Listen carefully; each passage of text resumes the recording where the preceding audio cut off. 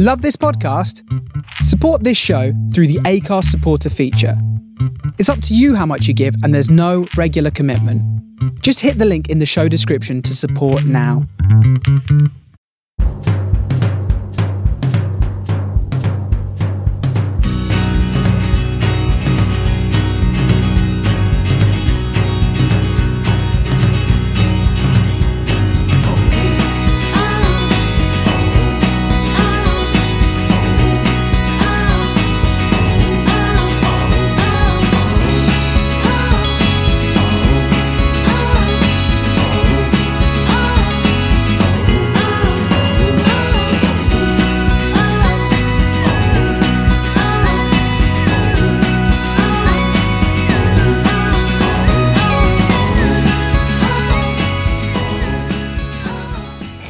Welcome to Man on the Post's final week review show. I'm not sure if it's a weekend, midweek or anything.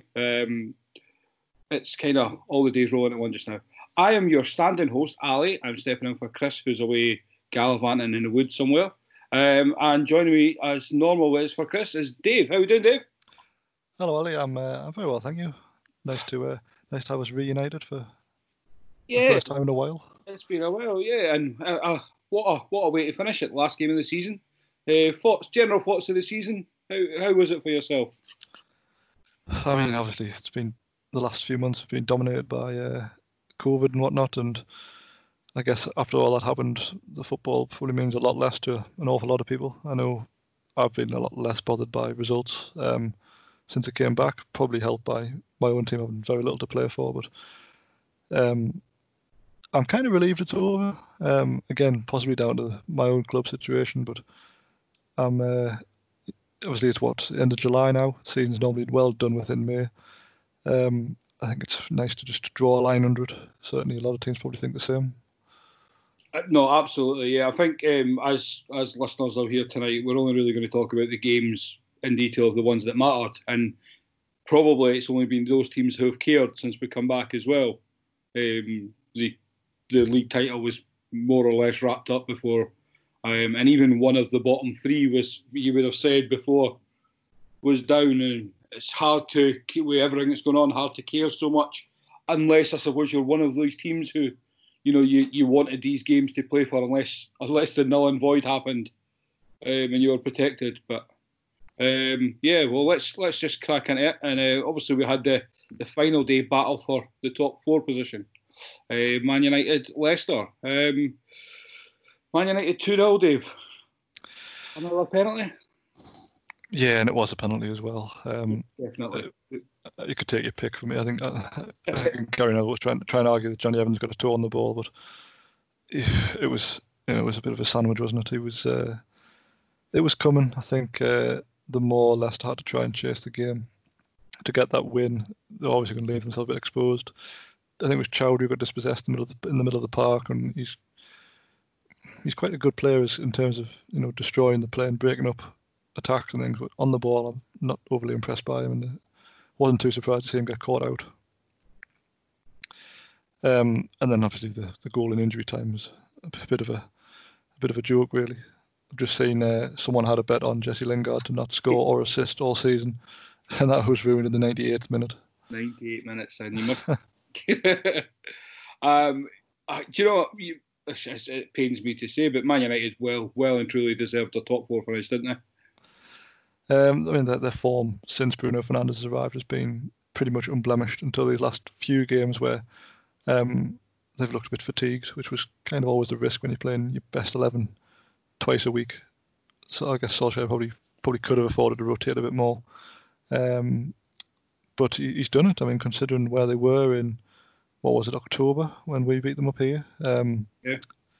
They have done incredibly well to finish fourth from that position. Yeah, Fernandes coming in January, wasn't it? Yes, for them. He's linked up very well with Pogba. He's maybe not brought the best Pogba out, but much closer to the Pogba I think United thought they were signing when they got him. They still have glaring issues for me. I still don't think David De Gea's up to scratch anymore, whether he's helped by the defence in front of him, but I still think he's got a big job in the summer. So it'll be an interest. I say in the summer. Now. It's interesting to see what, transfers anybody does, really, with what's going on. Yeah, I just thought De Gea looked a bag of nerves today as well. I don't know how much of this game you saw, but there was one early on where maybe Iheanacho scuffed a shot, and he made such a hash of it. I mean, he was lucky that Vardy was offside, so the rebound came nothing anyway. But he doesn't look the same goalkeeper he once was, and he probably hasn't since the last World Cup when he made a fairly high-profile error. Yes, yeah. And it's kind of been in and out since then. There's been a few goals which could have been avoided, I think. Yeah, more than a few. Yeah, I seen some people trying to stick up for him a little bit on social media, and understandably so. I mean, at one point he was arguably the best keeper in the world, but the way the saves he was making and being Player of the Year for your team 3 years in a running, I think it was for United, that form can't continue at such a sustainable level. It's not natural.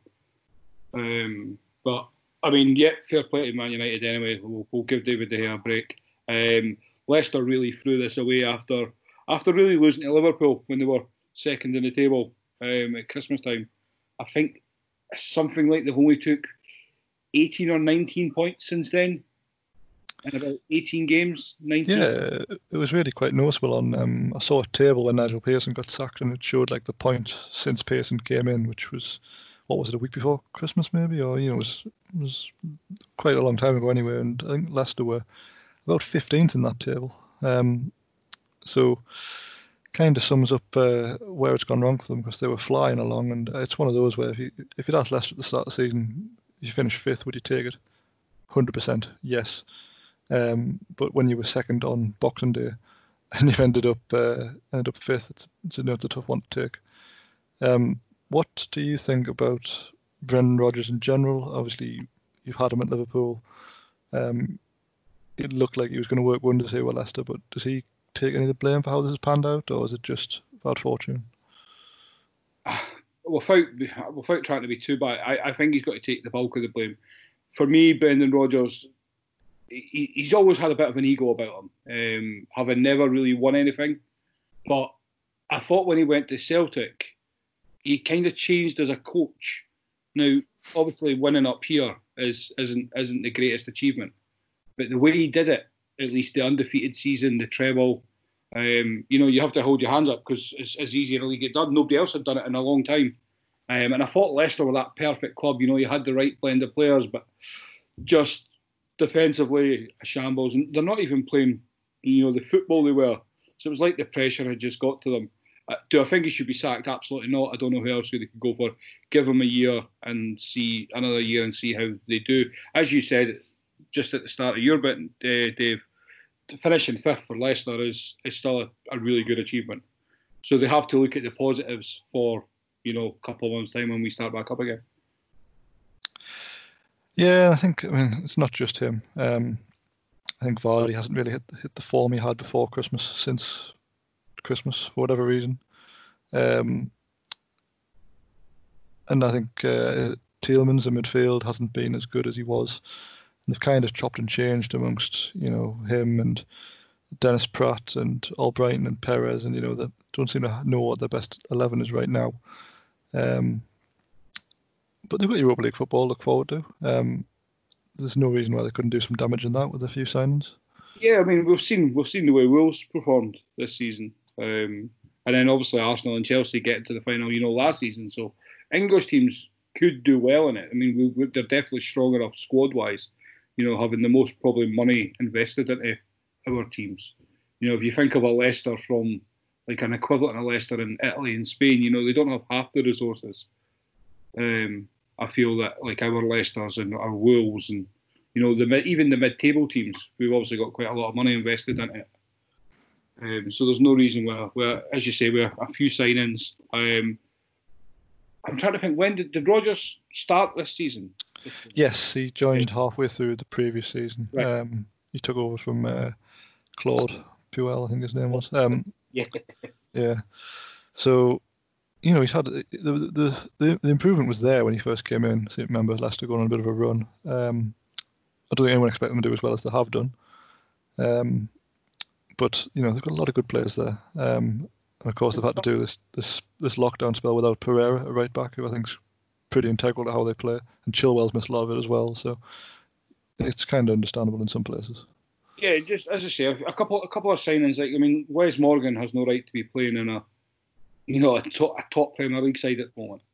Realistically, like, sorry to be harsh to any Wes Morgan fans out, but that's if you want to be Champions League team, you can't have a Wes Morgan starting for you. Like,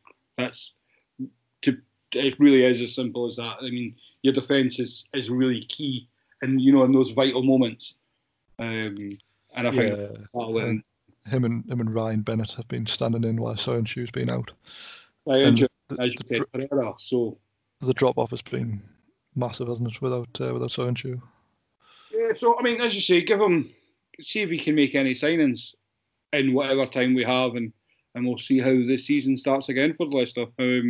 As you say, Leicester, I don't know where they finished the season before, but to get top 5 Europa League place, much higher than not much higher, but higher than they expected, especially when you think of the teams who have missed out on that. And you, if you're a Leicester fan, you'd want to repeat, try and get that consistent level again. That's the other thing, though, isn't it? We've often talked about the Thursday night curse and how it affects your league form. Wolves have kind of shot that down because they've been just as good this year as they have been any other time. They've probably been worse without having Europa League football over this last few weeks. So I think if you've got the right mentality, it's not so much a problem.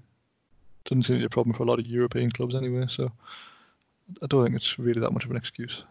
Yeah, that's a great segue on to our next game, but I think you're right on that, why it affects English teams more than a lot of the foreign teams, the European teams. And Wolves, we'll go on to the Wolves-Chelsea game, but I remember Wolves saying that obviously they were used to the Championship schedule, which is a lot more intense, so that helped them when it came to the Europa League. I think when Wolves finish the season, if they get to the Europa League final, which is not too unlikely, it's something like a 60-game season, start to finish, which is mad, especially now when you think they've been playing for over a year.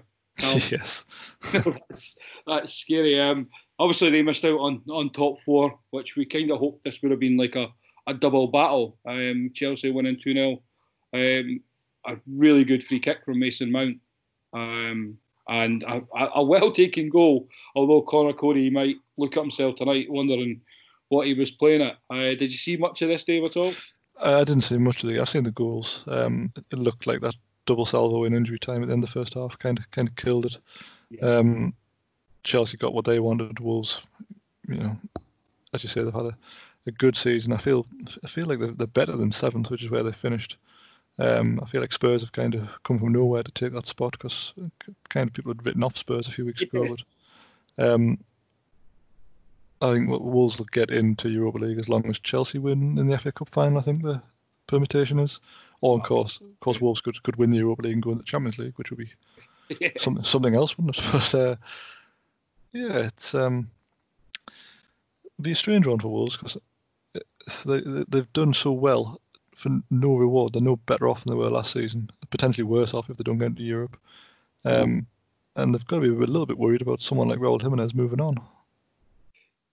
Yeah, I think that not just Jimenez, I think their squad has the potential to be picked apart, not just by English teams, but European teams as well, especially the way they've performed in the Europa League.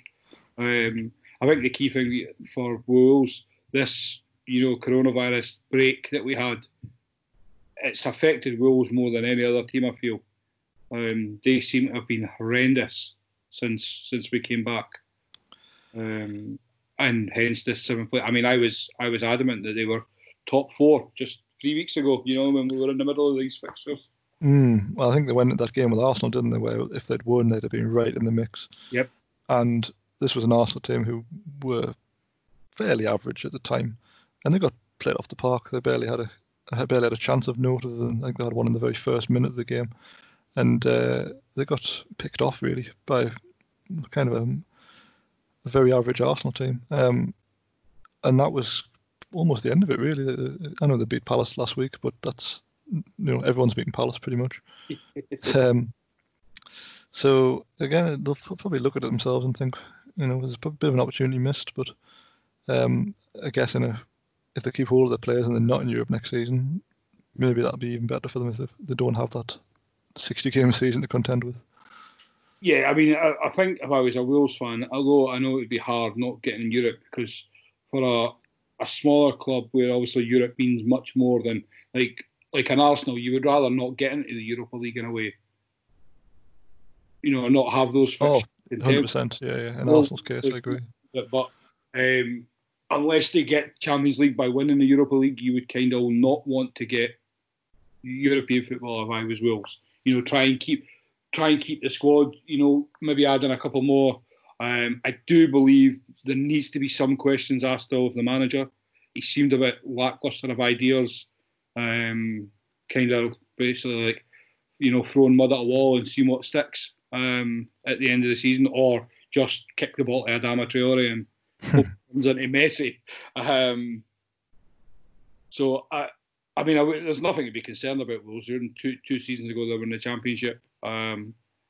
As you said, Dave, though, it's just whether they keep their players intact.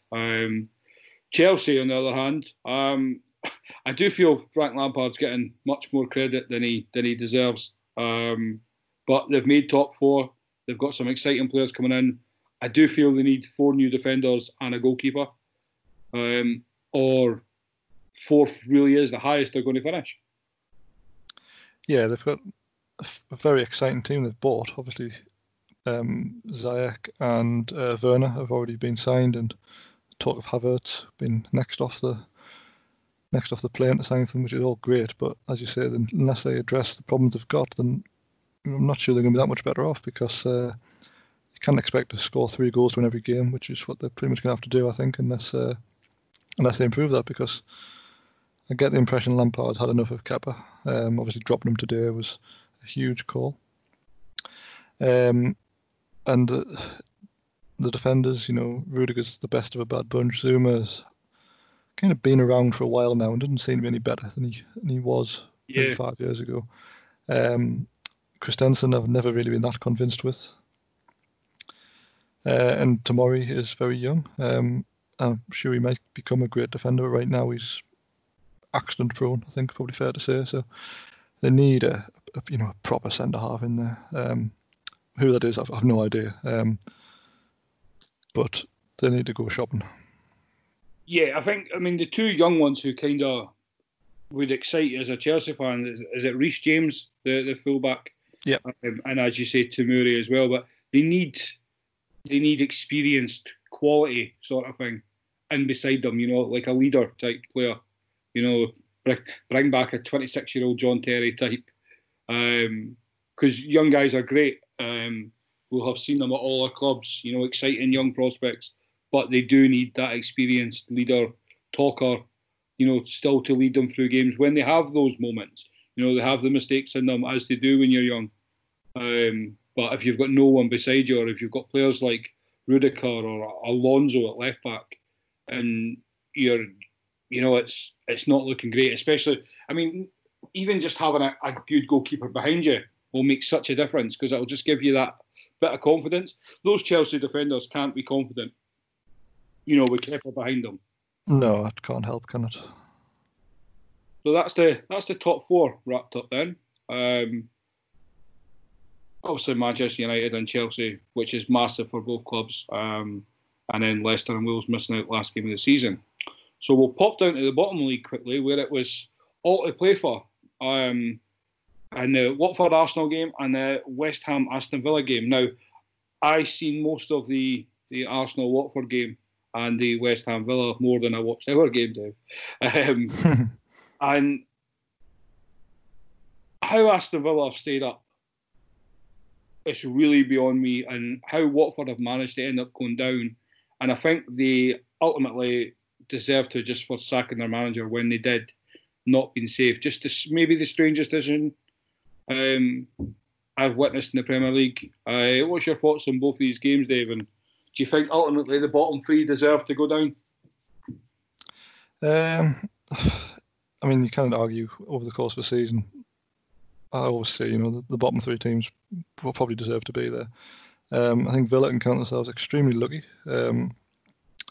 because of the ghost goal at Sheffield United, or actually it was at Villa, but against Sheffield United, where Hawkeye failed, and that point has fundamentally kept them up.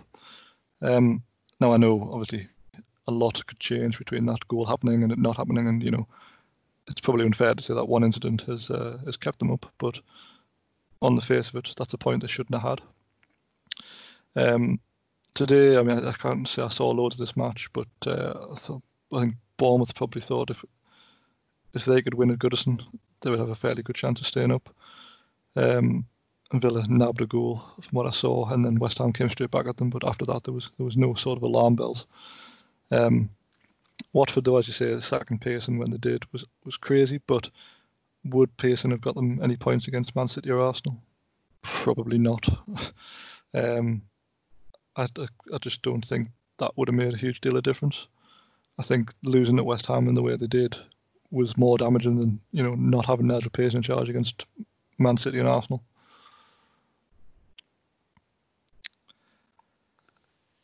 No, you're right. I just thought for squad harmony, just talking points in general, I don't think it's a good time to sack a manager. And I mean, don't get me wrong, we could be totally wrong. All the players might have been advocating for it and, just not working. But it must have been nervy times for Aston Villa and our very own Simon with the time added on in the Arsenal game as well. You've seen all the fans, all the Villa players gathered round at the end as well, waiting on that result to finish. I think I mentioned it in a group chat. I've always been fascinated, on that how that emotion is. Yeah. So you'll have felt it yourself, Dave, at times. Oh yeah. It must be just excruciating, but exhilarating for Villa in the end. That relief. And I think you summed it up perfectly, Dave. Like they can count themselves lucky. How tight it was down there. One Watford goal basically saves them. And I mean, I don't know if you saw it, the video I put in our chat earlier about the interviewer with Troy Deeney. Yes. Asking if he was possibly playing his last ever game. Possibly the comment. It kind of made me like Troy Deeney. I'm sure Chris, wherever he is absolutely devastated that Troy Deeney's not in the Premier League next season. Well, not with Watford, but who knows if someone will take a punt on him. Well, there you go. Well, that's an interesting. If you're a newly promoted team or a bottom half team, would you take a punt on Troy Deeney? To be honest, I probably wouldn't because of the way football is now. He's kind of an old-fashioned centre forward, and I think a lot of the teams who come up now play in a way that doesn't really play to his strengths. Certainly, the teams that have come up, can't imagine West Brom would want him. Leeds certainly wouldn't want him, and. Well, we obviously don't know who's going to win the playoffs, but I don't think he'd fit in, say, Swansea's team or Brentford. So, no, I don't think he'll be back in the Premier League, to be quite honest with you, but you never know. He seems to have West Ham written all over him. That's it. West Ham Moyes will bring him in as a squad player. Yeah.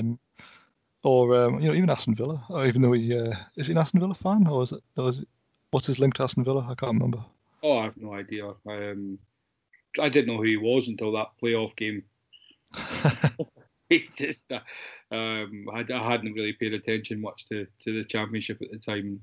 Obviously, that infamous goal in the playoff final. Well, I mean, we've kind of said this about Watford for years now, is that we don't know how they stay up. Like they're not a good team. No one enjoys really watching Watford.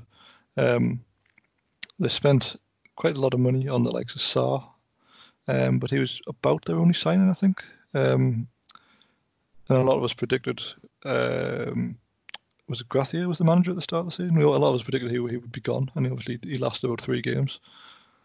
I don't think anybody predicted Quique Sanchez-Flores come back and lasting, 10 games? Yeah. It's just been one disaster after another for them, so they deserve to be relegated because of the series of decisions they've made.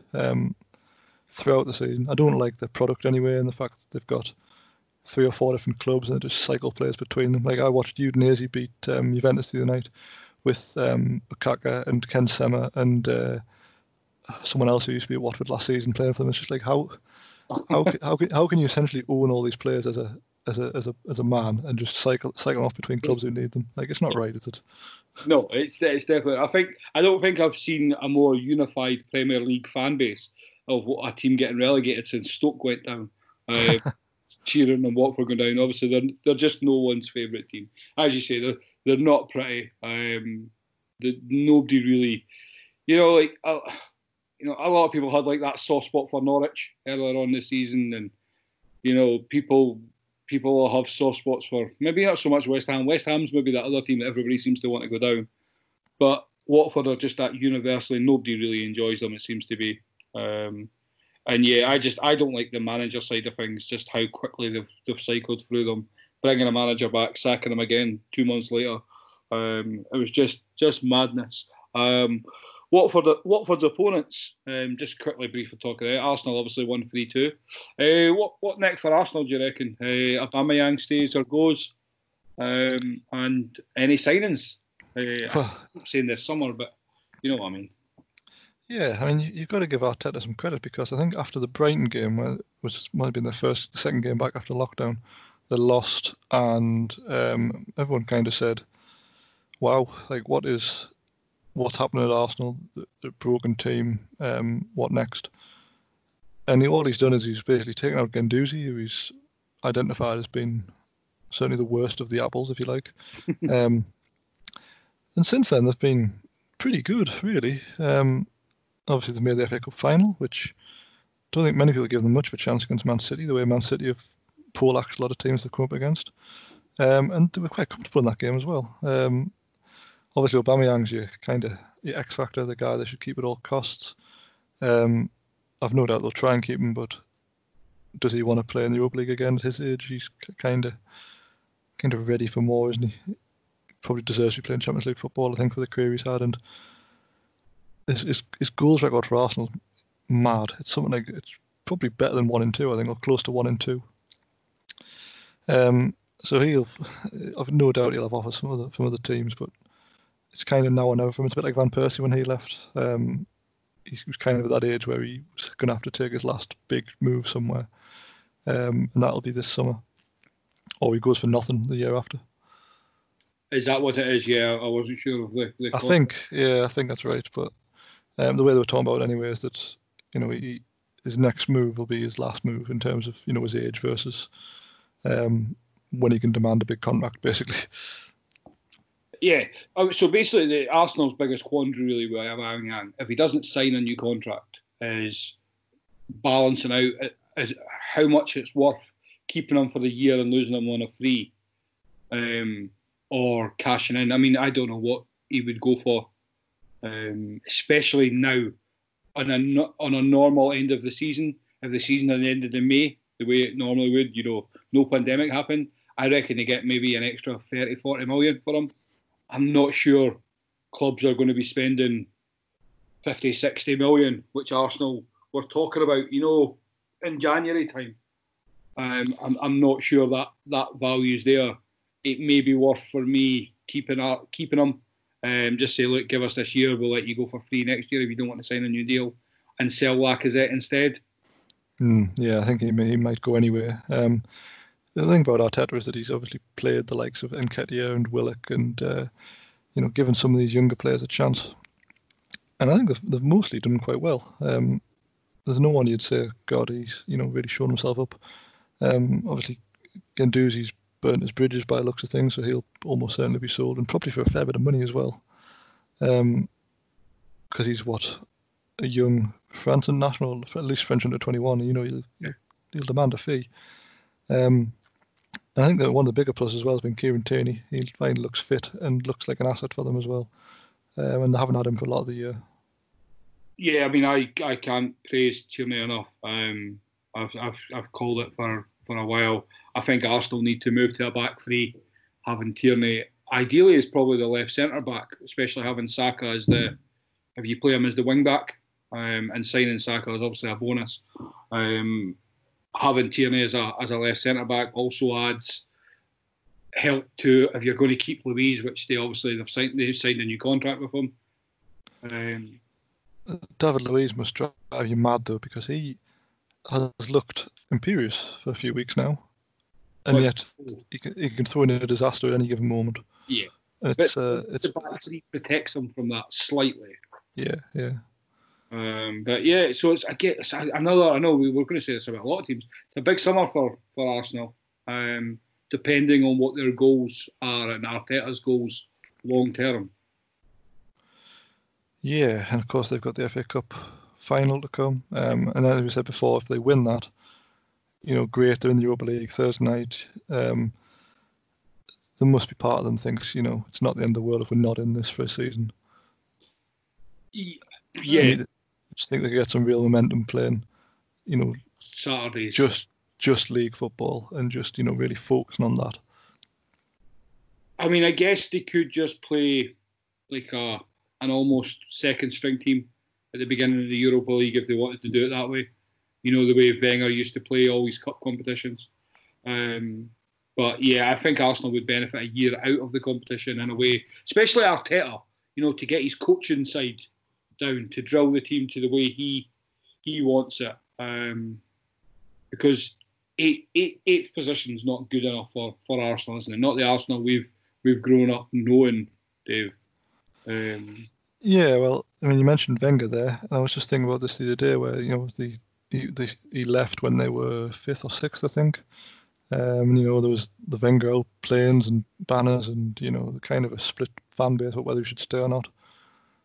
They don't seem to be any better off from leaving, and whether that's down to the replacements he's had or the lack of whatever in the squad, I don't know. But I mean, what do you think? Do you think were they premature in getting rid of him, or do you think they have to take a step back to maybe take some steps forward? I think they were late and then premature, if that makes sense. Yeah. I think they left it too long, and then by the time they eventually did, there was nobody going to come in and do the job better.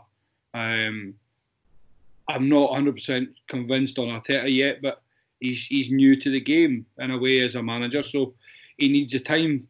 But are clubs like Arsenal or other top six, is that where you learn your trade as a manager? Well, it's a big ask, isn't it? Sure, isn't it? Especially as a player, as a highly respected player. I don't think I'd ever, if I was like, obviously the talk of like, I mean, look at Alan Shearer, the job he did for you guys, Dave. Like you can't cut your teeth at such a big club. I feel it's a big ask, especially when you're then also a club legend. It's that it's going to be hard for him. But I mean, are the signs brighter for them, especially in recent weeks? Yeah, but unfortunately, Arsenal just seem to have that. There's still that Arsenal mentality, if that makes sense. We'll always say Arsenal have Arsenaled it, and I'm not sure that'll go away anytime soon. They've still got massive holes to fill defensively. I do feel their backup Martinez is actually better than their first choice goalkeeper. No, I agree with that. Actually, he's looked very, very solid indeed. I couldn't fault him for anything. He's been more than adequate replacement for Leno. Obviously, they've got the Ozil factor as well. The fact he's still there and taking $300,000 a week and hasn't played for several weeks and months. He must be first one to go, surely. Is he out of contract in the summer, Dave? Do you know anything? I don't know, to be honest. Quick Google check. I think off the top of my head, he must have a year to run, because I think, did he sign a massive mega contract not long ago because it was running down, and then I seem to have been a big furore about him getting that new contract. Yeah, another year. It'd be interesting again. Yeah, as you say, that's they need to get rid. Whether they accept a very low offer just to get him off the wages. That what is it, 300,000 or 350,000? That'd be something like that. It's a lot of money anyway. For nothing, essentially. Yeah, exactly. Well, they're not even playing. I mean, whatever your thoughts are as an Arsenal fan of Mesut Ozil, for me, a couple of years ago, I would have said build your team around him. But I mean, whatever's happened, he's not wanted there. So yeah, just free the wage up. Kind of reminds me of the Gareth Bale situation. Yeah, it's not too dissimilar, is it? Yeah. Bale's another one who could walk into pretty much every Premier League team for my money anyway. But is the desire there anymore?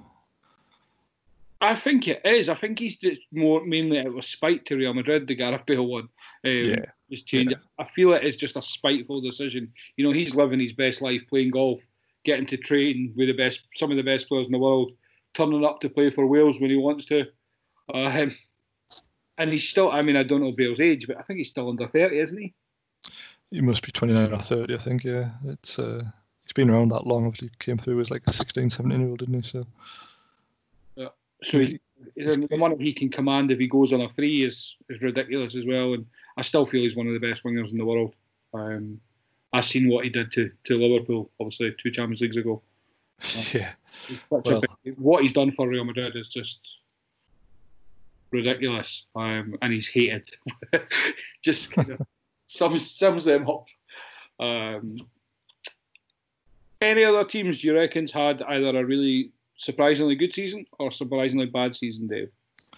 Well, I think we've got to talk about Sheffield United in terms of teams who have really performed above what we expected. I think it would be fair to say I had them nailed on for relegation, but I certainly thought they'd be in the bottom 5 or 6.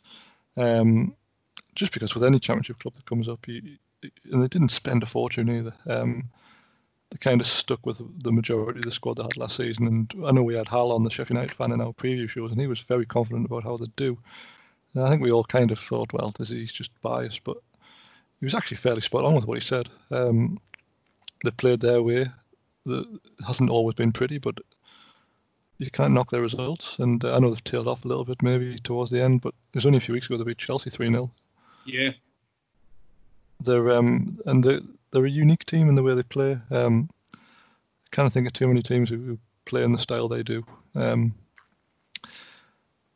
But you would say that they're probably one of the prime examples of a second season syndrome team. I'd be very interested to see how they get on next year. Now teams have had a year to get used to how they play and to combat that. Yeah, that's exactly it. That's key. I think we kind of saw glimpses of it since we came back from the break as well. Obviously, they've had some good results. You mentioned the Chelsea one. But obviously, they started off, they lost their first game back, I believe. And then they had that Aston Villa game. So obviously, the pressure was... there shouldn't have been any pressure. Obviously, the season they've had. Where did they finish in the league? So they finished 9th in the end. Which is a shame, really, for the season they've had. But again, another one that the break probably didn't do them any favours. And as you say, it'd be interesting to see how they do next season, if they spend any money this season. I do think Wilder's done a really good job, though. 100%. Yeah. I mean, if Liverpool hadn't won the league by Tateyfield, then you'd be talking about Wilder as manager of the year, really. Because that's, I think, any club who comes up and does as well as they've done, it's worth celebrating. Yeah, I just like his approach to the game. He seems a fairly honest and fairly humble guy as well, which kind of helps, I guess, with teams like that. And it's probably instilled into his players as well, that same type of, the work rate and the humility. So, no, I think that's a great shout. Also, their opponents today, to be fair to them, Southampton, for sticking by the manager and performing the way they have since that 9-0 to Leicester. Yeah. They've done an excellent job, and I mean, Danny Ings obviously has had the season of his life. Yes, I mean that's a fair point as well. Really, that there's not many clubs that lose 9-0 and then have gone on to bigger and better things. Really, I mean their form since that day must be in the top 5 or 6, I would think, because they were they 18th or 19th after that result? I seem to remember they were down there anyway, and they finished 11th, and haven't really been in any relegation trouble since about February. They've been safe for a long time, and as you say, Ings is just incredible. He doesn't miss. Like, we're talking about a player here who's been around for a while and all right, he's always been a good player, but every finish seemed to get better. And he made them look so easy as well. Like, I think it was it Watford they played at home, and he just curled on the bottom corner and the keeper didn't move. And it was just such a well-placed finish. It was a shame for him he didn't quite manage to get the golden boot today, but I hope for his sake he carries that form on, because he should rightfully been in England's Euro squad had been this summer. And I think he would have been. I think it would have been very difficult not to take him. And I think the way Hasenhüttl's got Southampton playing, now they've all bought into it, which they weren't really beforehand, and he shipped out a few players who weren't doing their bit. I think they could be ones to watch next season, because they play in such a way that if everyone buys in, it's very, very effective. If only 6 or 7 buy in, it's quite disastrous. But now they all seem to have bought into it. It's quite interesting to watch. Yeah, no, you're spot on. I think me, you, and Chris spoke about it quite a lot. You know, when I used to do the Sunday show, about even how important Ward-Prowse is to them. Where he's kind of that old-fashioned. He's like an old-fashioned midfielder in a way. Still, I don't quite know where his best position is, but he just seems to be very effective. And on Ings, just a quick note. I'm so happy for him as a person. You know how well he's doing. The 2 injuries he had, just the way it ended for him from at Liverpool, because I do believe he had stayed fit. I think he would have been a great asset under Klopp. Even as a backup at times, or when we've had Firmino's had quite such a drought this season, at home especially. I think he's just been so good as an asset under Klopp. But I'm just pleased to do him so well. And again, another guy just comes across as a nice guy. Yeah, I think it was telling as well that when he was fit, Klopp was playing him a bit towards the end of that season, where you were, I think you were going for the Champions League, but kind of had 4th almost sorted up. I can't remember what the year exactly was, but he played quite a bit towards the end of that, and it was obviously Klopp rated him, but obviously it wasn't as good as your normal front 3. So the talent's obviously there, and he seems to have found a club that have found the way to get the absolute best out of him, and he's absolutely reaping the benefits of that now. Yeah, no, that's delighted with that as well. As I say, Southampton deserve the goodness just for the way they stuck by the manager, and I agree with you. He's done a great job. So it'll be interesting again if any additions come in and if they can buy into his way. A lot of them. I suppose another interesting team to talk about just quickly as well, Dave, is Everton. I mean, they spent a lot to be almost sorry, Adam, but a meh club. They just quite. Yeah, I asked the question on Twitter a few weeks ago, like, what's Ancelotti actually bought to Everton? And I had quite a lot of Everton fans telling me that he fixed them, because when he took over, it's easy to forget that they were about 16th, I think. They were going nowhere under Marco Silva, and I guess in that respect, Ancelotti's done a good job. But they finished 12th, 13th, I think, in the end. 12, yeah. Yeah, so it's not for the amount of money they've spent. I wouldn't be too happy with 12th. However, when you consider they spend that money on Iwobi, sorry, Chris, and Walcott's still getting a game. They spent big money on Michael Keane, who's all right. He's probably better than what they had, but he hasn't been great. Yerry Mina's always injured pretty much. Luca Digne, very good, but is more of an attacker than a defender for me. But you could go through their entire team really and pick out all these players have got pros, but they also have massive cons. I think like Fabian Delph, very injury prone. Andre Gomez obviously had a big injury. Sigurdsson hasn't been anywhere near as good as he has been in previous seasons, but I guess he is getting on a bit now. And there's kind of like a club in transition where they've got a great manager in, and the manager's far better than the players. It reminds me a bit of when Benitez was at Newcastle, and that Ancelotti's achieved great things in his coaching career. But Everton haven't consistently been a great team for, well, you tell me, maybe 30, 40 years now. can you get them back to where they were back then? I doubt it in this day and age, unless they're going to spend billions of pounds. What is the plan for Everton? Can they challenge the top four? I mean, they're 17 points adrift of that right now, and let's be honest, never showed any signs of getting anywhere near it.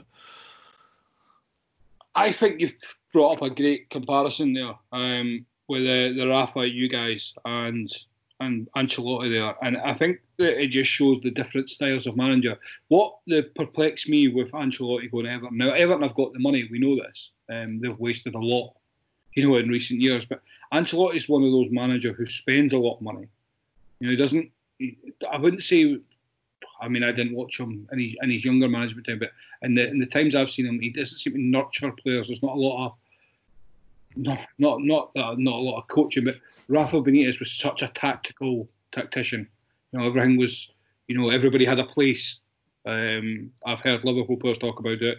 I've heard you talk about it, Dave, just how precise he was. Whereas Ancelotti, whether he's a better manager than Benitez or better than any manager that we can even compare to, he's good with ready-made players. Yes. Before Klopp, I think it was before Klopp. It was definitely before Klopp, because obviously I've never wanted rid of Klopp. But when Ancelotti was talked about, maybe just amongst the fans at Liverpool, and it was kind of agreed that he might be okay for 1 or 2 seasons where he would buy that the top players we needed to take that next step, what we felt at the time. And I don't know, are Everton that club who could, not that Liverpool, obviously 5, 6, 7 years ago, we were still Liverpool though. People still believed in that brand. People seem to forget Everton were one of the biggest clubs in England at the time. Because it's been so long, Liverpool obviously have had at least, European Cups, the FA Cups, so still perceived, and they've obviously still got that rivalry with, say, United, so they're always talked about. Everton, no offence to Everton fans in Everton, but they're still just looked at as, Liverpool's other team. And it's not nice to say, and that's the big thing. The big, if you're a top player, and you can choose even between, I dare I say it, Leeds United, still a massive club, and especially with Bielsa, you're choosing between same wages, same value, Leeds or Everton. That's a big decision to make. Ancelotti's your only attractiveness to go to Everton, and that's as you say, Dave. Your manager is better than your players, and for you guys at Newcastle at the time, obviously you were in the you were lower league. He went down with you, didn't he, Rafa, and then brought you back. Yeah. So it was the fight in relegation. It was coming back up and then solidifying under Rafa. Whereas Everton are always that mid-table team. They're looking to take that next step up to Europe top 4. But players must be looking at them concerned in a way.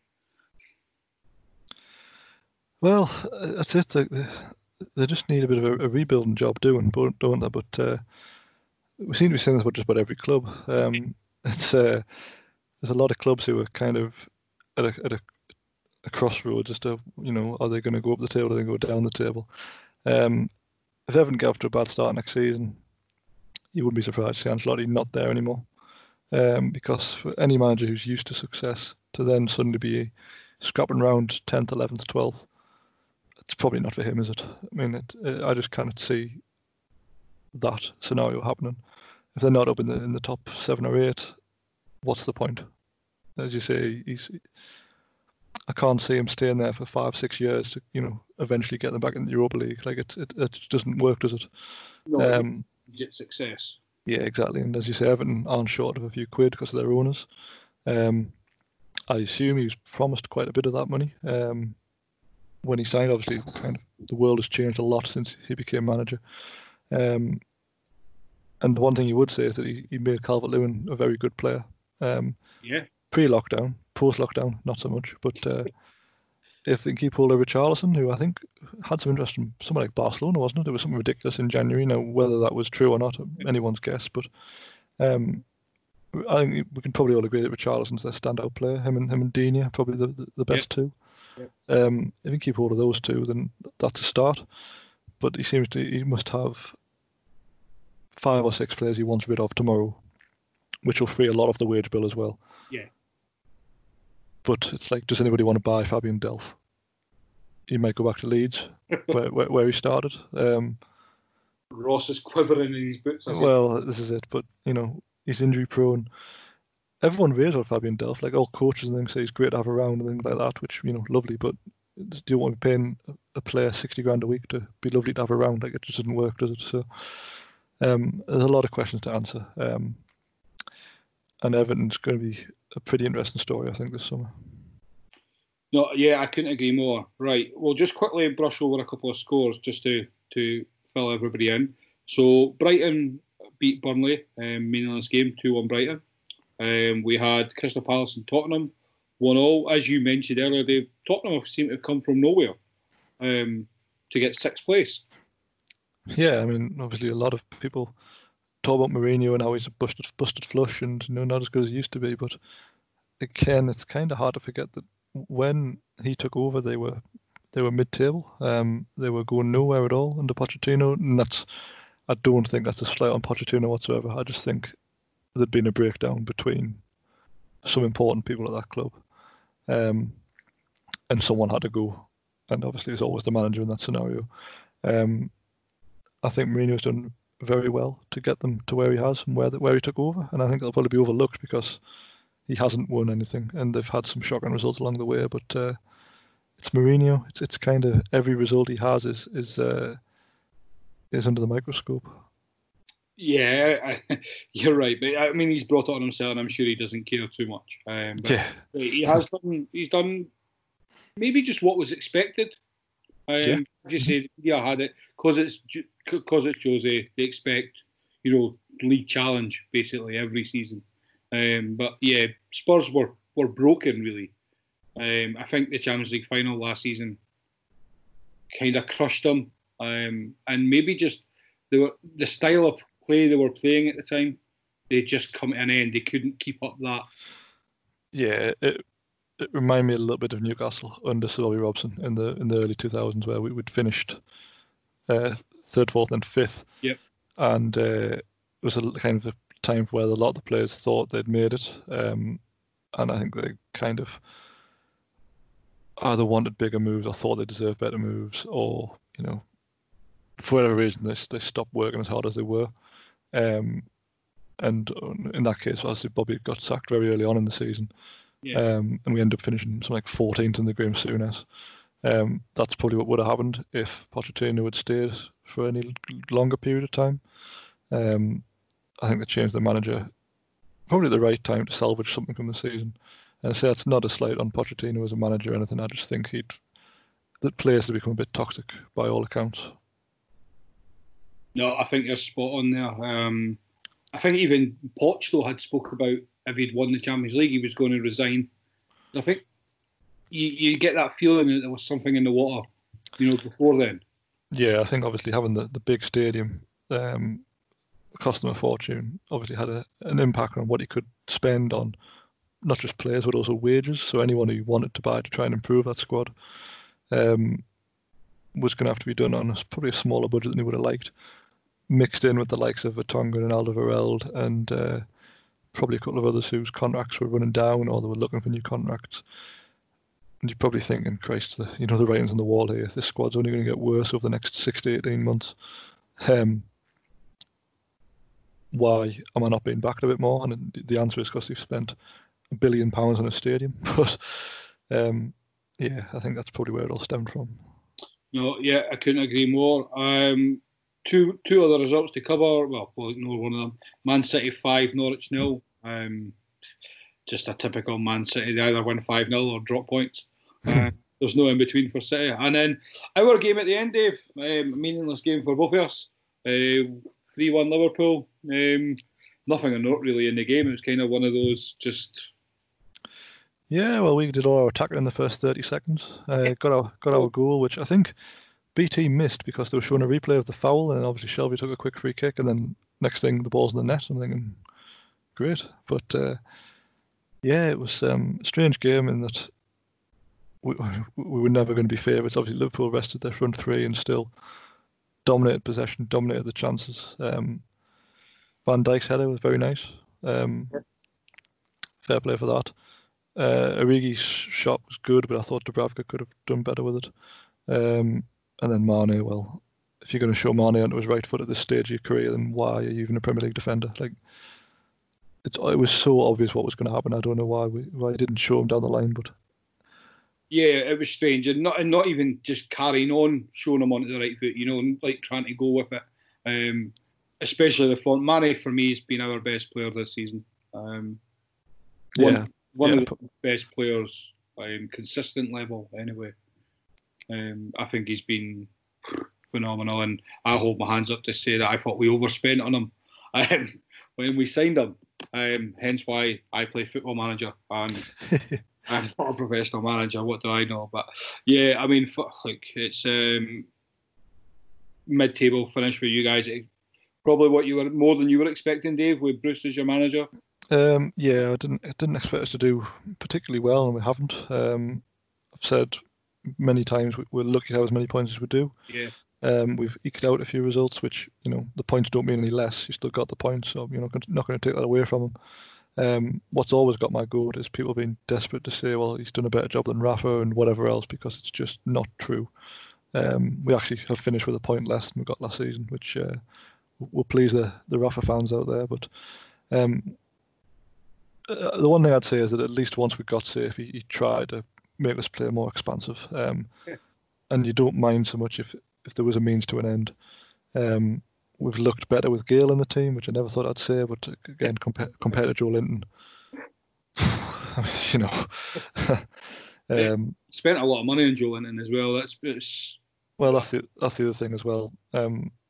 Always been compared to Benitez, but Benitez had nothing to spend.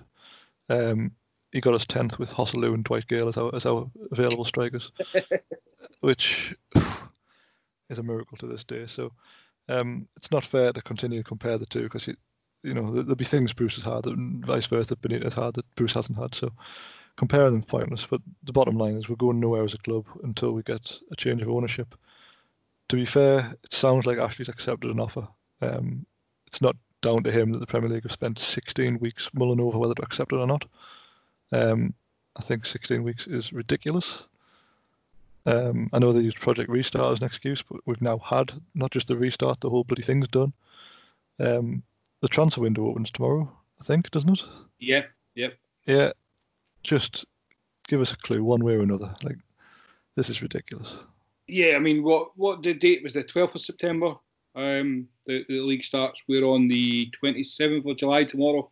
I mean, you would like to think Newcastle fans, manager, coaches would really hope that this deal was either yes or no, at least, in the next, say, 2 weeks, to give themselves. I mean, you'd like to think the management team, compiled lists regardless. But I mean, yeah, as you said, Dave, 16 weeks. It's just like, what were they doing during lockdown? Like, they could 24 hours a day. You can't tell me they were discussing how to back out. Nobody expected it to last as long as it did. Really, when it first happened. No, and to be honest, I thought they would rush to get it through during lockdown, because there would have been less impact on the headlines and stuff, because everyone was talking about this, killer virus rather than who owns Newcastle United. And we could sit here all day and talk about human rights and what's right and what's wrong to own a football club. If there's a flaw in the ownership and directors test, that's not our fault. No. And you kind of try and rewrite it now because one of your favourite clubs isn't being taken over. Because I do think that's part of it. I think if this was Man United, it would have been waved through by now. Yeah, I can't deny it. Just a big club. Yeah. Who'd bring money? I mean, not saying Newcastle aren't a big club, Dave. I don't mean it. No. I totally understand what you mean. Type feeling. I feel if any of our clubs, Liverpool, City, well, let's just look at Man City's situation, to be honest. But I mean, I hope for yourself's sake, Dave, that as you say, you get an answer either way. And what now, I would imagine the fee that Ashley's accepted will be leaked at some point. So at least it would give other prospective buyers that ballpark figure. Yeah, well, there's been rumours of this guy called Henry Morris or Maurice, I'm not sure how you pronounce it, but he's an American. I think he's a billionaire, but he's got a checkered past, to say the least, and he's allegedly got a counter offer on the table that if, for whatever reason, the PIF deal falls through, he will swoop in with the offer. I suppose the positive you can take from a Newcastle fan is that Ashley's accepted the deal, and he is happy to sell up, which again many of us feared would never ever happen. Yeah. The problem is if this doesn't go through, I think no matter who the next owner is, they will not have the wealth available that this potential ownership would have, and we'll be forever thinking, well, what might have been. Because we're never going to get a better opportunity to change the fortunes of not just the club but of the whole city, because they're planning allegedly to invest in the city and the new training ground, and it's exactly what the economy needs right now. And I know, again, there's a big question mark over their human rights and whatever else, but that's, as a football fan, that's not my problem. I know that's a horrible thing to say, but it's I think a lot of people who've got money have got it from ill-gotten gains. It's just easier to prove with these guys than it is with others because of how obvious they are about it. But there are people outside of football who should have stamped down on this a long time ago, and if they haven't, then I don't see why they have to start now. No, I know, I'm with you, Dave. I think especially, I'd say, most important thing is we just need answers. We just say yes or no. It's just, it's.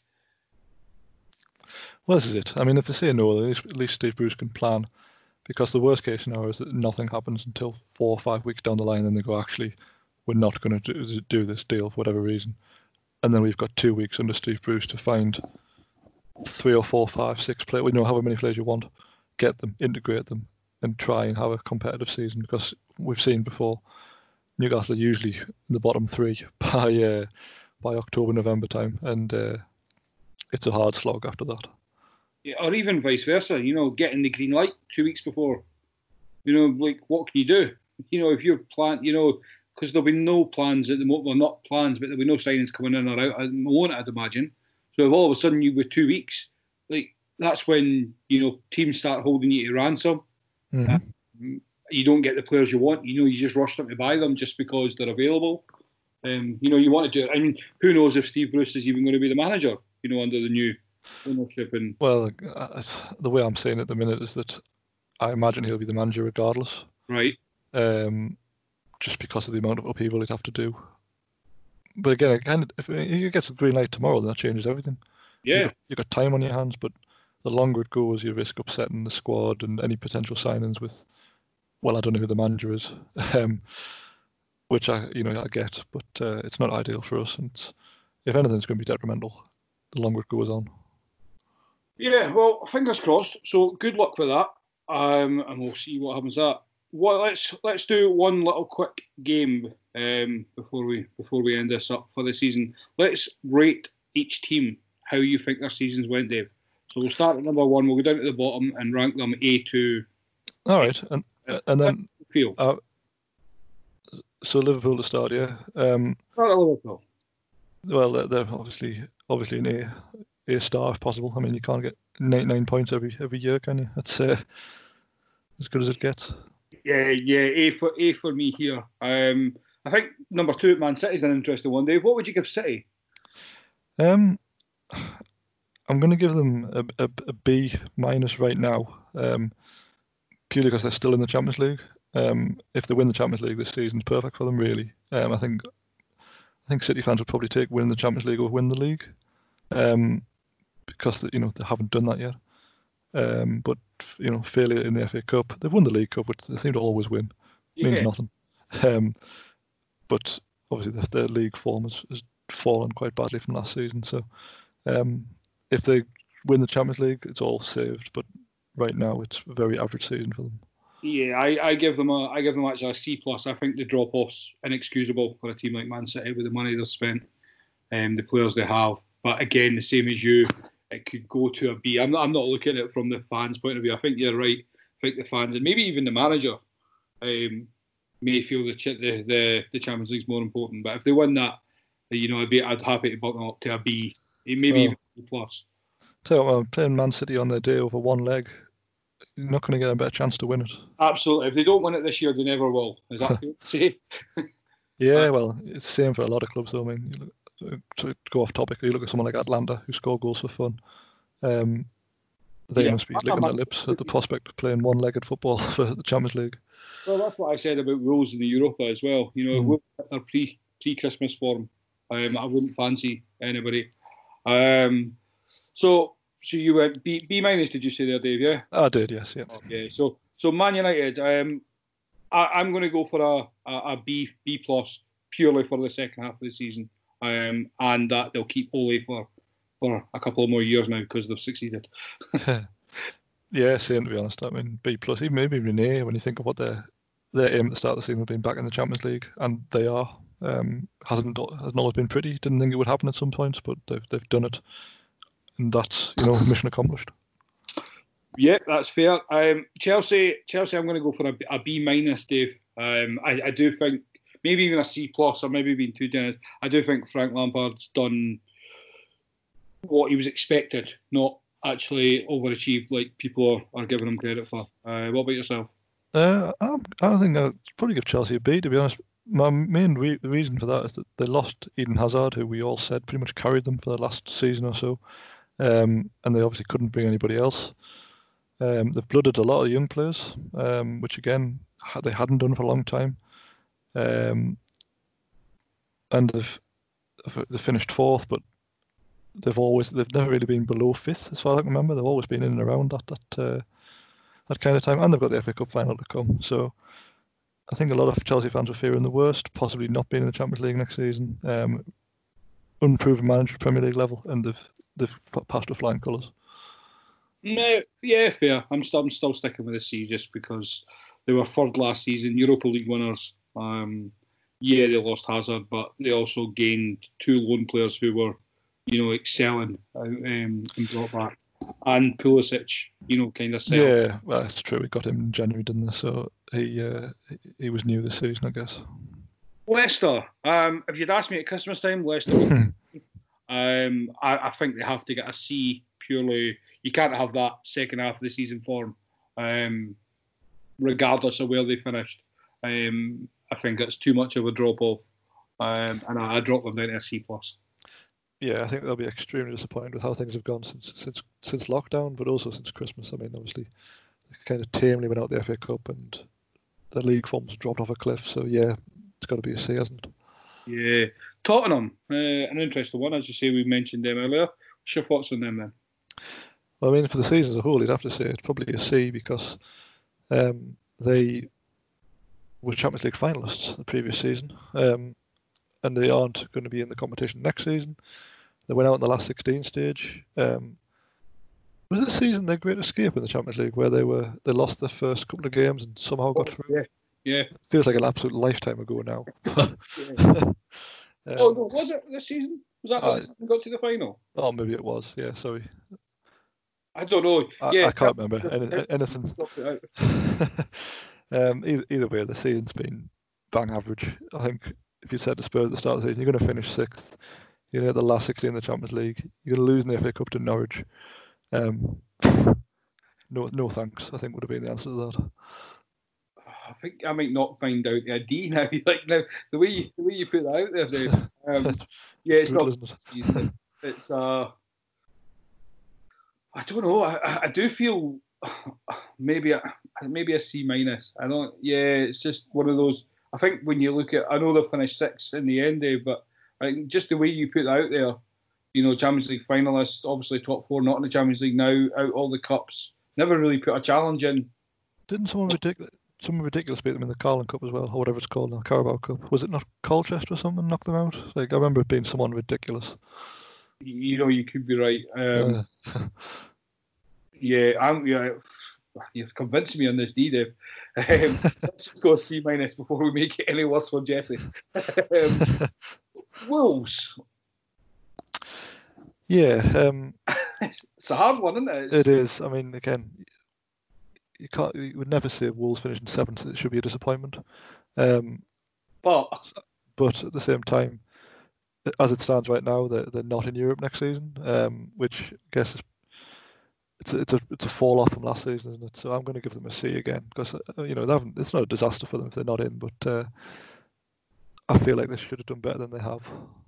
I'm going to be harsh, and it's mainly because of my own expectations, let alone Wolves. I'm going to give them a D, just purely because of as you say, they're not in at the moment. They're not in Europe. The way they've ended the season, how close they were getting the top four, and they didn't have too hard a run of fixtures either. I think Wolves should be very disappointed in how their season's finished, unless they go and win the Europa League. I think they should be. They'll be quite disappointed from the position they were in. We'll move on to Arsenal in 8th, and I'll just jump right in, and I'm going to give them a C minus, D plus. In and out there. This is poor from Arsenal. Could have been lower, really. Yeah, I'm on a D with them right now. Again, if they win the FA Cup, that's obviously going to help. But Arsenal, a club of their size, historically have never really been below 4th in the Premier League era. Being 8th and actually been mid-table for the majority of the season as well. It's not like they were once 4th and they've fallen off. They've literally been around 9th, 10th, 11th the whole season. Yeah, no, that's fair. Sheffield United, it's hard not to give them an A here. Yeah, I think you've got to give them pretty much the highest you can.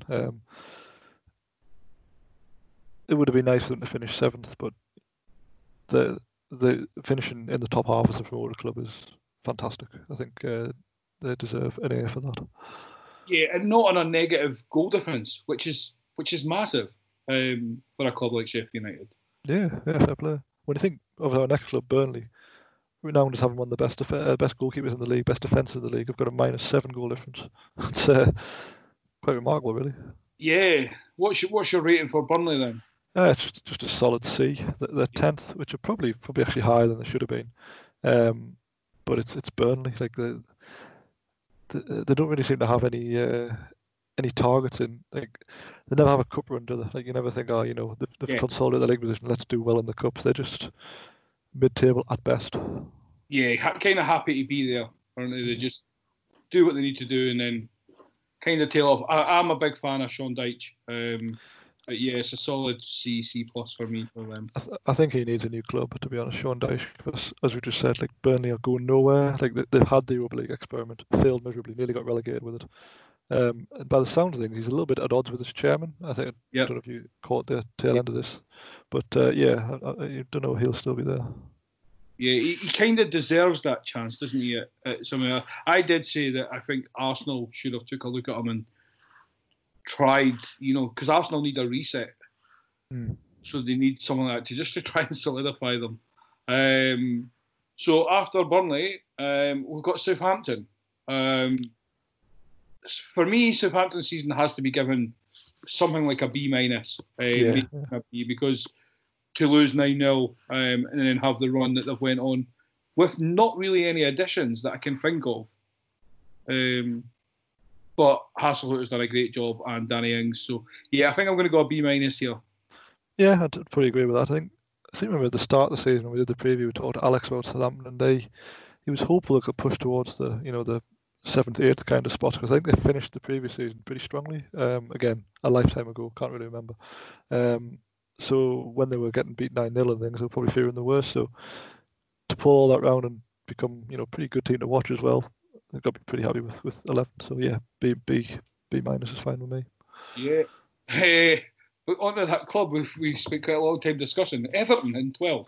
Yeah, it's a solid D for me. They're well below what I'd expect Everton to be. Yeah, no, I can't disagree. Nothing much more to add than we added on earlier on. They've got no identity. I'm not sure where they're going. Yeah, solid D, and I'll just match it with my 14th place. It's same with Crystal Palace. It's a D, possibly D-. I don't know how this team are still there, in fairness. They're one of those teams that I still wonder why they're still in the Premier League. Yeah, that's That's a fair point. That's just strange. I mean, without Zaha, who hasn't even been great, they just look awful. Well, this is it. I also just read he's asked to leave, which is going to have a huge impact on them, isn't it? Yes, unless they can get the right money in, but then who do they spend it on?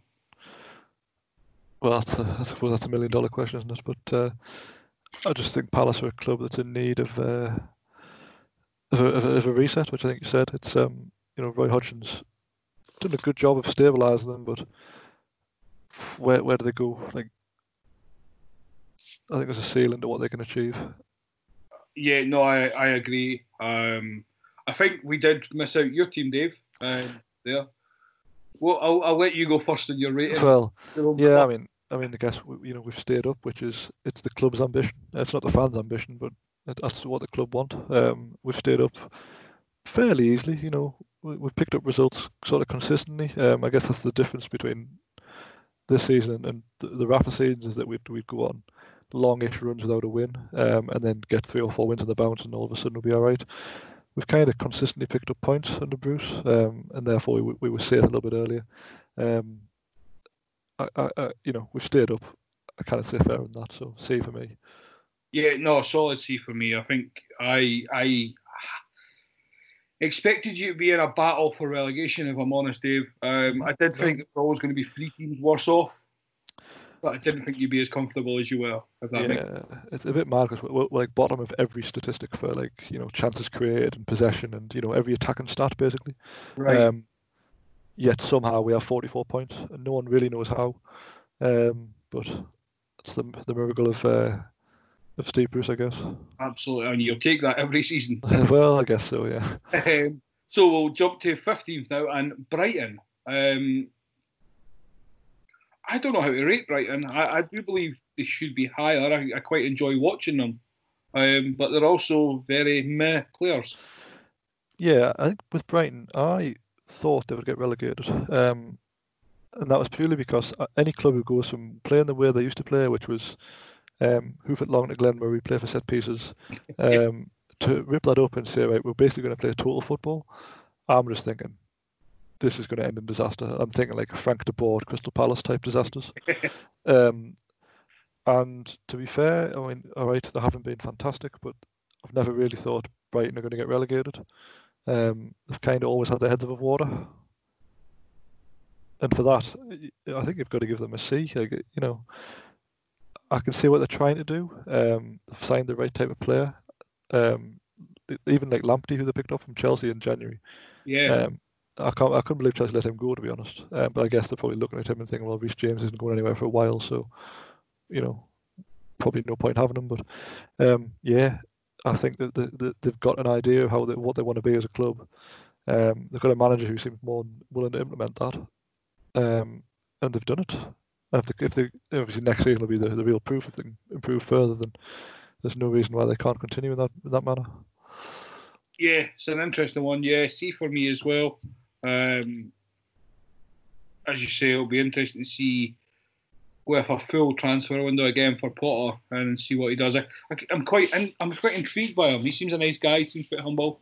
I like the way he's got them playing, and as you say, they're fun to watch. Yeah, I think any manager who's gone abroad to a league like the Swedish league, and it's not the natural path for getting to the Premier League, but I kind of respect him more for doing it.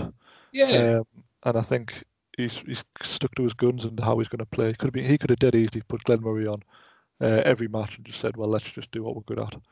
But he hasn't. And even like Shane Duffy, who was probably their best player under Chris Hughton, isn't even a starter now because he's had the belief in his views to play like Adam Webster, who obviously came in for big money, but plays in a totally different manner to the previous players he had. And obviously they've just signed Adam Lallana as well, which will be intriguing. Yeah, I like that signing for them. I think he'll fit in well with the way they play. He has a bit more experience as well, a bit more Premier League experience than the likes of Maupay and Trossard and some of the others they've got at that end of the field. So I think if he's fit, it's an asset, definitely. Yep, I couldn't agree more. West Ham. It's a definite D, bordering on an E. They've stayed up. So what saved them, isn't it? They've stayed up, but they've had another disastrous season for a club of West Ham size. And the amount of money they've spent, when you think they've got Felipe Anderson in there, who's 40 million. Yeah. Haller arrived to a similar fee. Yeah, cool. And if it wasn't for Antonio, they would have gone down. He's dragged them kicking and screaming out the bottom three. So fair play to him, because he's not really a forward, but he's done sterling work in that position. No, I can. That's a D for me. I wanted to give them an F, but they stayed up. So, Aston Villa. I mean, I guess it has to be a D because they've stayed up, but they spent a lot of money. Well, stayed up and made a cup final. Right enough, yeah, they were in the League Cup final. Yeah, which again probably should have marked it down against Leicester, because there's no way they should have lost over 2 legs to a club who's 17th, or wherever they were at the time, and Leicester were flying. I mean, that was a bad result, I think. But yeah, if you said at Newcastle you're going to finish 17th but make the cup final, I'd probably have taken that. Again, it's kind of indicative of where my club is at the minute, and that we don't really try. So the excitement of a cup final will be quite, nice. Those fans got a nice day out at Wembley. Christ knows when we'll next get a day out at Wembley. Anybody. The way we are with spectators now, they've stayed up. I think we should be fairly happy with that. Yeah, I mean, I agree. I mean, as I mentioned obviously at the start of the pod, I mean, if you, as you say, Dave, you get a cup final, which is a day out, plus you get that emotion, the emotion roller coaster of being 17. It's much better than finishing 12th, 13th, 14th, always safe, no cup run. Like, you, by February, you actually got nothing to care about. It's just watch your team because you love them, and it's kind of instilled in your brain that it's what you're meant to do. So I agree with you in a way that I would rather my club finish 17th in a cup final than even top 10. It's not a European place. Like, who cares? Like, there's not much difference in a way if you're not winning. I mean, I think, especially obviously larger team fans, underestimate how good a cup final day is. Yeah, well, it's been a long time since we've had one, but we had back-to-back cup finals in the 90s, and been dying to replicate that ever since, really. But one day our day will come, I hope. Definitely coming, Dave. It's definitely coming. Shall we just put the bottom three? Yeah, you can't give them anything more than F, can you? They've gone down. They've failed at whatever it was they were meant to be doing.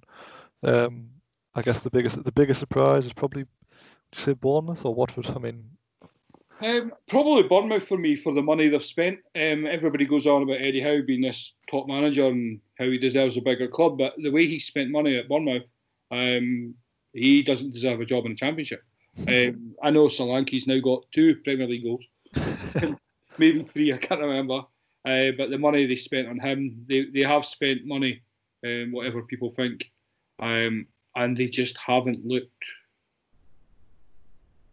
Even the football they played maybe last season, you got the odd game, but for me, Norwich was kind of expected in a way. Watford, just glad to see them go, but Bournemouth, I would never have put them in the bottom 3 if you'd asked me at the start of the season. I don't think. It's just been a slow decline, hasn't it, over since they've been in the Premier League. They kind of had a good start. They've kind of just dropped off little by little, season by season, haven't they? And I think probably all expect them to be in the bottom 5 or 6, because was it last season they finished really badly, and then yes, they were starting to get sucked in. And whenever a team does that, you start to think, are these is this going to carry on? Is it a rut?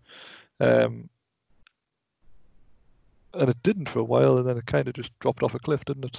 Callum Wilson stopped scoring, and I mean, they've never really solved their centre-half problems. Nathan Ake is good, but a combination of Steve Cook, Simon Francis, anyone else that's played there hasn't really been Premier League standard for 4 years now. So I guess it was going to catch up with them eventually. Yeah, never had a solid goalkeeper. Ryan Fraser stopped playing for them. Brooks got injured as well. Yeah, fair point. They probably should have cashed in Callum Wilson. Well, I'd have met Newcastle for certain. But he only invests their money is the concern. Well, yes. I'm hoping that they take an interest in Divock Origi at the end of the season. We could get about 80 million for him from Dortmund. Well, that's it. And he scored today, so if we just send him that goal as the package. But no, that was fun, Dave. As you say, I think the bottom three get the four, get all Fs. Well, and I think we should play a quick fire yes or no with you, Ali, because you've asked me a lot of questions. So stuff that is in that may not stay for next season. So what's your opinion on water breaks? Keep them or get rid of them?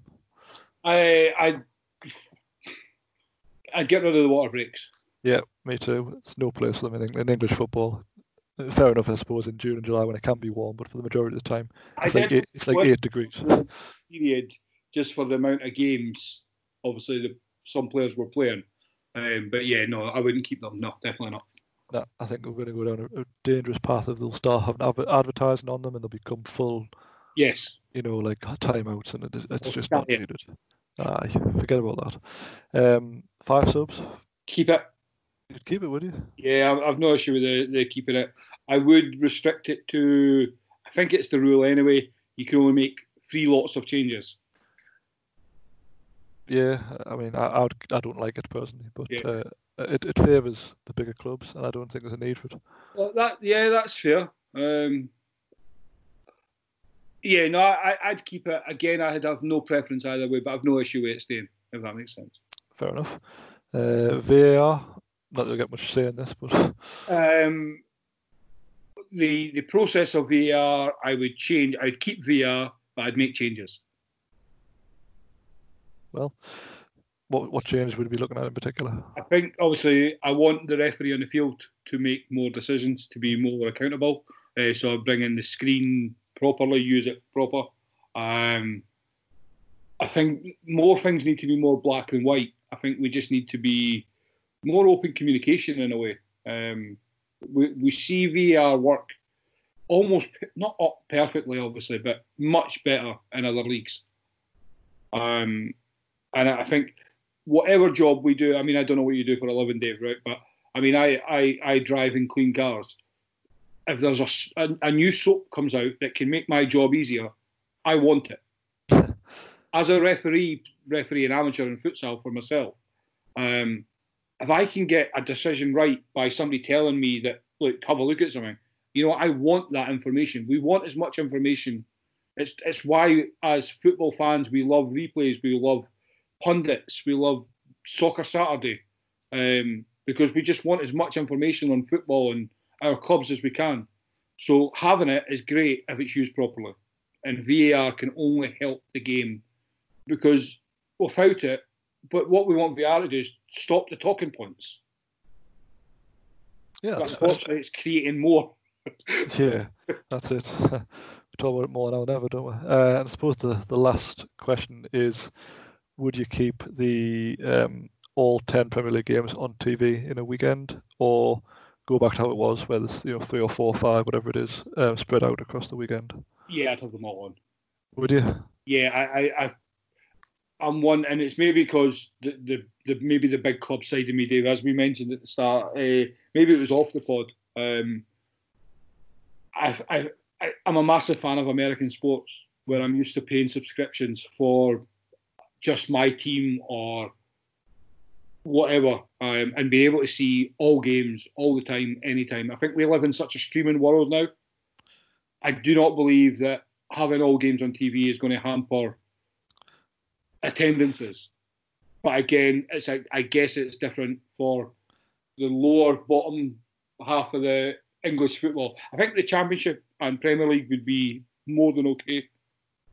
I do feel it'll be a struggle the further down the leagues you go. I agree, but I don't want Liverpool on TV, if that makes sense. Yeah, I think if they did it, they'd have to put them either all on at the same time, or the majority on at the same time, and probably not at 3 o'clock on a Saturday when you'd have your Football League games. Yeah. I think that's the only way it could work. Yeah. Because I mean, I've loved it because we've had 3 months of no football, and being able to watch a match every night was great fun for a while. But you kind of feel like obliged to watch everything, and it's probably a discipline thing for me. Like, you pick your games to watch, but you feel like you're missing out if you don't watch a game. My counter argument to that then is keep it the way it is pre-COVID, just certain games on, 5 games a weekend, whatever it is. But you should be able to buy a subscription to your own team's games. Come up with a price per season, and you should be able to buy that so you can watch. So if Newcastle are playing at 3 o'clock on a Saturday, they're playing at 12 o'clock on a Sunday or whatever, you can always watch their game. Unless it's on TV, then obviously you have to watch it on the TV channel, because obviously that's where you would lose money from the TV for the league. That's where they'd have their issues. But I should be able to watch Liverpool at 3 o'clock on a Saturday. Yeah, well, I guess that's the Premier League will probably look at some point into selling individual rights rather than the packages they do now. I mean, because to take it back, obviously Anfield's sold out most weeks, so there's thousands and thousands of people that can't get tickets. Those thousands of people aren't going to turn up to watch Yeovil or Cheltenham or even up in Scotland, Ayr United. I'm not leaving my house, on a Saturday afternoon to go and watch anybody else. So why not invest more money into clubs, into the league? Means maybe more money spread out through the leagues to compensate. That's a difference. Yeah, well, I guess that would solve everything, wouldn't it? If we just spread the wealth a bit more, because there's no need for clubs in the Premier League to have to be spending 40 million on Alex Iwobi. Sorry to pick on Iwobi again, but just as an example, when Tranmere, Everton's neighbours, haven't got a pot to piss in, and probably have even less of a pot now because of COVID. It's mad, isn't it? Like, to have such wealth and then such paucity at the other side of it. Like, it's we need to find a better solution, I think. Especially having such, I think, as I say, it was before pod we mentioned it, breaking the fourth wall for the listeners. But yeah, the league, because we have so many clubs involved in our structure, the bottom ones really are getting, just the dirt off everybody's shoes, really. You mentioned it, just the owners. The rich look after the rich, Dave. And yeah, that's the issue.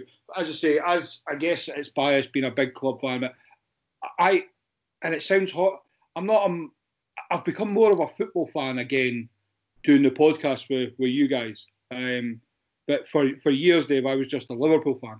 I couldn't care less about watching even Man United, Man City on the TV.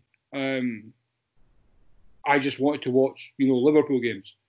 I'll watch Liverpool against, Oxford, anywhere. But a few years ago, I wouldn't have watched. Put it this way, I've not watched a Real Madrid-Barcelona game, which, everybody used to fawn over in years. Yeah. I guess that's a fair point. I guess the worry is that, like, you have probably let's say a local, I don't know, Bristol Rovers fan who could go down to the ground and watch his team play, whoever Bristol Rovers are playing, or he could sit in his front room and watch Liverpool play. And it's a rainy day and he thinks, I'll just stay in the day. And if 100 people do that, that's quite a lot of money for Bristol Rovers to lose. And that'll be the concern, I think. And that's before you even consider non-league. But the problem is, as we said off pod, is that 92 professional clubs is far more than any other country. Yeah. And if you look at Germany's example, well, Germany are very good at how they handle things, but they have 2 professional leagues, as far as I know. Yeah, that's it. Yeah, I think that's why maybe obviously my way is not perfect, but if you can only buy a subscription to your team, that way, like as you say, a Bristol City fan it's highly unlikely go to buy a subscription to multiple teams in the Premier League. So he's going to have his season ticket. There might be days he doesn't go, down to the ground because of the weather, but at least the money's still there because it's in the season ticket. I think our biggest issue is season ticket prices. Well, that as well. Yeah, it's infuriating again compared to the continent how overcharged everything is. Yeah. And again, Germany kind of blazed the trail on that, don't they? Bayern Munich, I think, was it £100 they were advertising for a season ticket? £180, yeah. Yeah, which is, even Newcastle, we'd be like £600, I think, for a sort of a normal season ticket. Yeah. which is absurd, really, for watching substandard football. But it's playing on loyalty, isn't it? It's just yeah, we pay it, don't we? So until we stop doing it, but unfortunately, because we've all said that there was ones at Liverpool how people weren't going to buy tickets for certain protests, but people are still snapping up. There's people all around the world wanting to go to these games. They'll always be sold. Unfortunately, it's the world we live in. Well, exactly. Plus, I mean, a lot of cities now take Newcastle. We've got 2 universities and 3rd Durham on the doorstep. A lot of sort of international students and people who are in the region for that region. Do you want to watch the football the weekend? Well, yes. Why wouldn't you? Like, it's on the doorstep. So, there's tickets available. You would, wouldn't you? It's lads day out as well, isn't it? Well, exactly. But no, I think it's a fair question. As I say, I think my preference would be a streaming service for your own team, because I don't think, as you say, like a Bristol City or Rotherham, I don't think they're going to be like, oh, okay, well, I'm not going to do it, but I'll subscribe. But I would make it to a point where you have to pay like a premium price almost, so that you couldn't just pick up and you can't, none of this monthly subscription. It's got to be a one-off, so you've got it for the year, not paying £10 a month. Because paying £10 for a month and then cancelling it, would be quite easy to do for a lower league. You know what? Liverpool have got a nice run of fixtures. Let's just watch them. Especially like the season we've just come off of. As you say, I don't know the best way to do it, but I know for me, and I guess you'd be the same as well, Dave. I mean, could you see yourself going to, I don't know, what's a local lower side league team near yourself? Well, Gateshead probably is the one I double with, but if Newcastle weren't playing, would you go along and watch them, or would you rather spend the day in the house with the kids and the wife? Well, actually, did he answer? No, I mean, you're right. I mean, my circumstances would dictate I'd probably get balls chopped off if I spent the day at Gateshead in that scenario. But I know what you mean. I get exactly what you're saying. It's hard. I like how passionate. I mean, as a bigger club snob, I guess. We tend to forget about the lower teams. You only really remember who they are or what leagues they're in when it comes to playing them in a cup tie. And I think, as you say, changes need to be made. And let's hope, in a way, this whole situation we're in just now, at the end of it, some changes throughout the world, not just football, are now made that can only benefit us in the long run. Well, that's it. I just hope really that they make changes for the better, and not just for what's best for the bigger clubs. Like, anything that happens should be for everybody. And like I say, things like 5 subs, it's not going to help, Leeds or even ourselves, or pretty much anything outside the top 6 or 7 clubs. Yeah. It's only going to help 5 or 6, and I just don't see the point in that case, because they get enough help as it is. Yeah, I mean, we've already got that step up, don't we? Without even the help, we've already got that step up, because purely we're obviously better because of the financial situation and the longevity of it. I mean, Man City came in and did it their own way, but for a normal progression, to try to catch up with the Liverpool and United stature, it would have taken forever. And not everybody can do what Man City have, the way they've done it. I mean, you even seen Chelsea, they've even started, dropping back now because it's not sustainable. Yeah, I think you're right. And as you say, this whole COVID thing is it's going to make a lot of things different. Not necessarily for the better either, but I just hope that no more clubs go to the wall, because we lost Bury before any of this even happened. And I can't imagine any of them are better off now.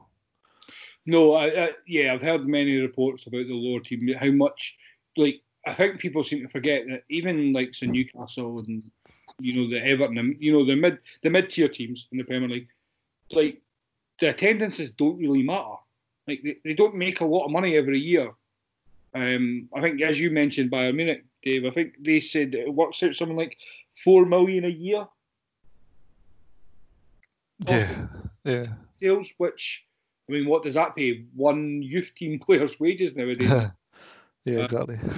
So, I mean, how much does it really matter about increasing, ticket prices and season ticket prices? We want more people at games. We want more people supporting clubs, but I just don't know if there's a proper answer, and it's the biggest concern. As a football fan, we just want people watching football, because I don't know what it's like in your area, Dave, but all our local amateur leagues up here are disappearing. We don't even have kids playing football anymore, and that's a massive concern. Yeah, I mean, fortunately, the North East has always been a bit of a hotbed for any sort of football, but I think a lot of them have stopped at the moment for obvious reasons, but I think there's optimism a lot of them will come back.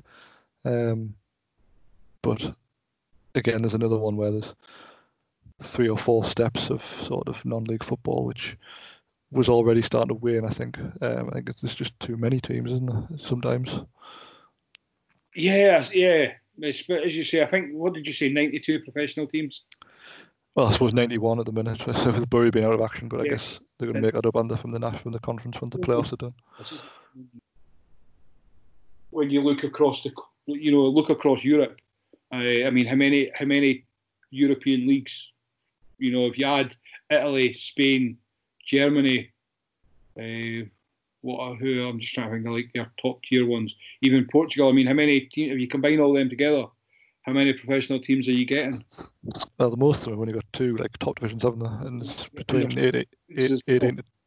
18 to 20 teams. Some of them, Germany obviously only has 18. So yeah, like it's we're very different in that respect. Yeah, and we've got the most money coming in as well. So it looks, it's as you say, it's very top heavy, split out.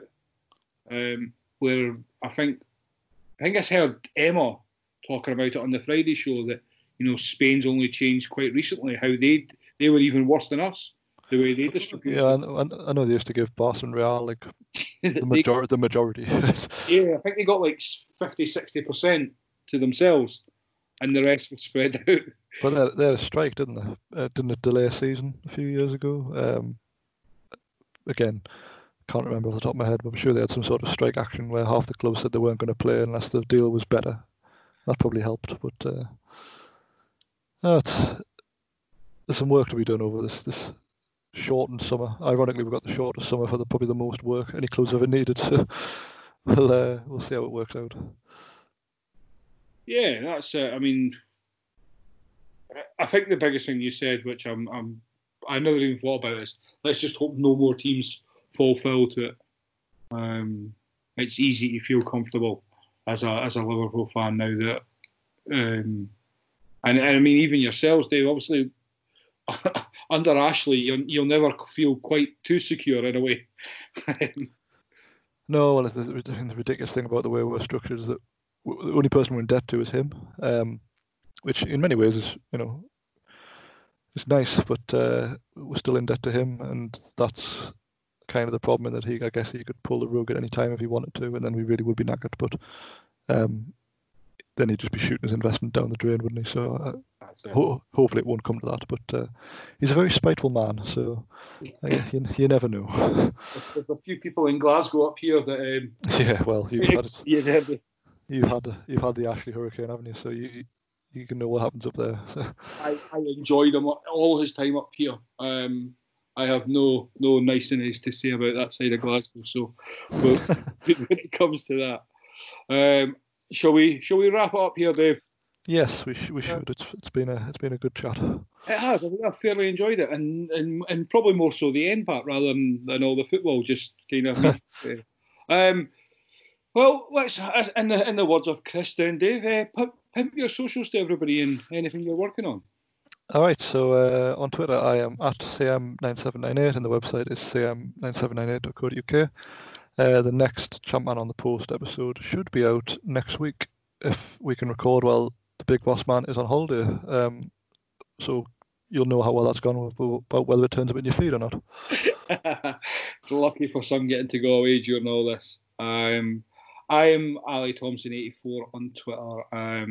I kind of skived the midweek review, so I passed all the games on to Chris and the gang. So check out the Friday show, which was released today, possibly last night, which they discussed all the midweek games. And I can't remember if they discussed fortnight. I'm only halfway through the show myself, but they've got the full show.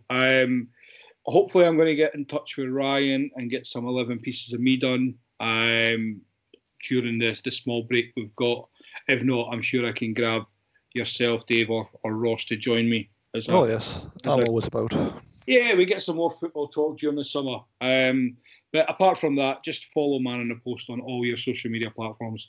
Particularly good Fred going on Twitter just now.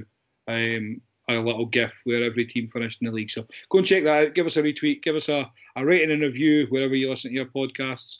And for this season, it's been an absolute pleasure to join you again, Dave. So thanks for coming on. No, thank you, Ali. It's been nice to rekindle our old flame. Yes, and thanks for the listeners. And hopefully you will join us next season. And always remember to keep your Man in the Post.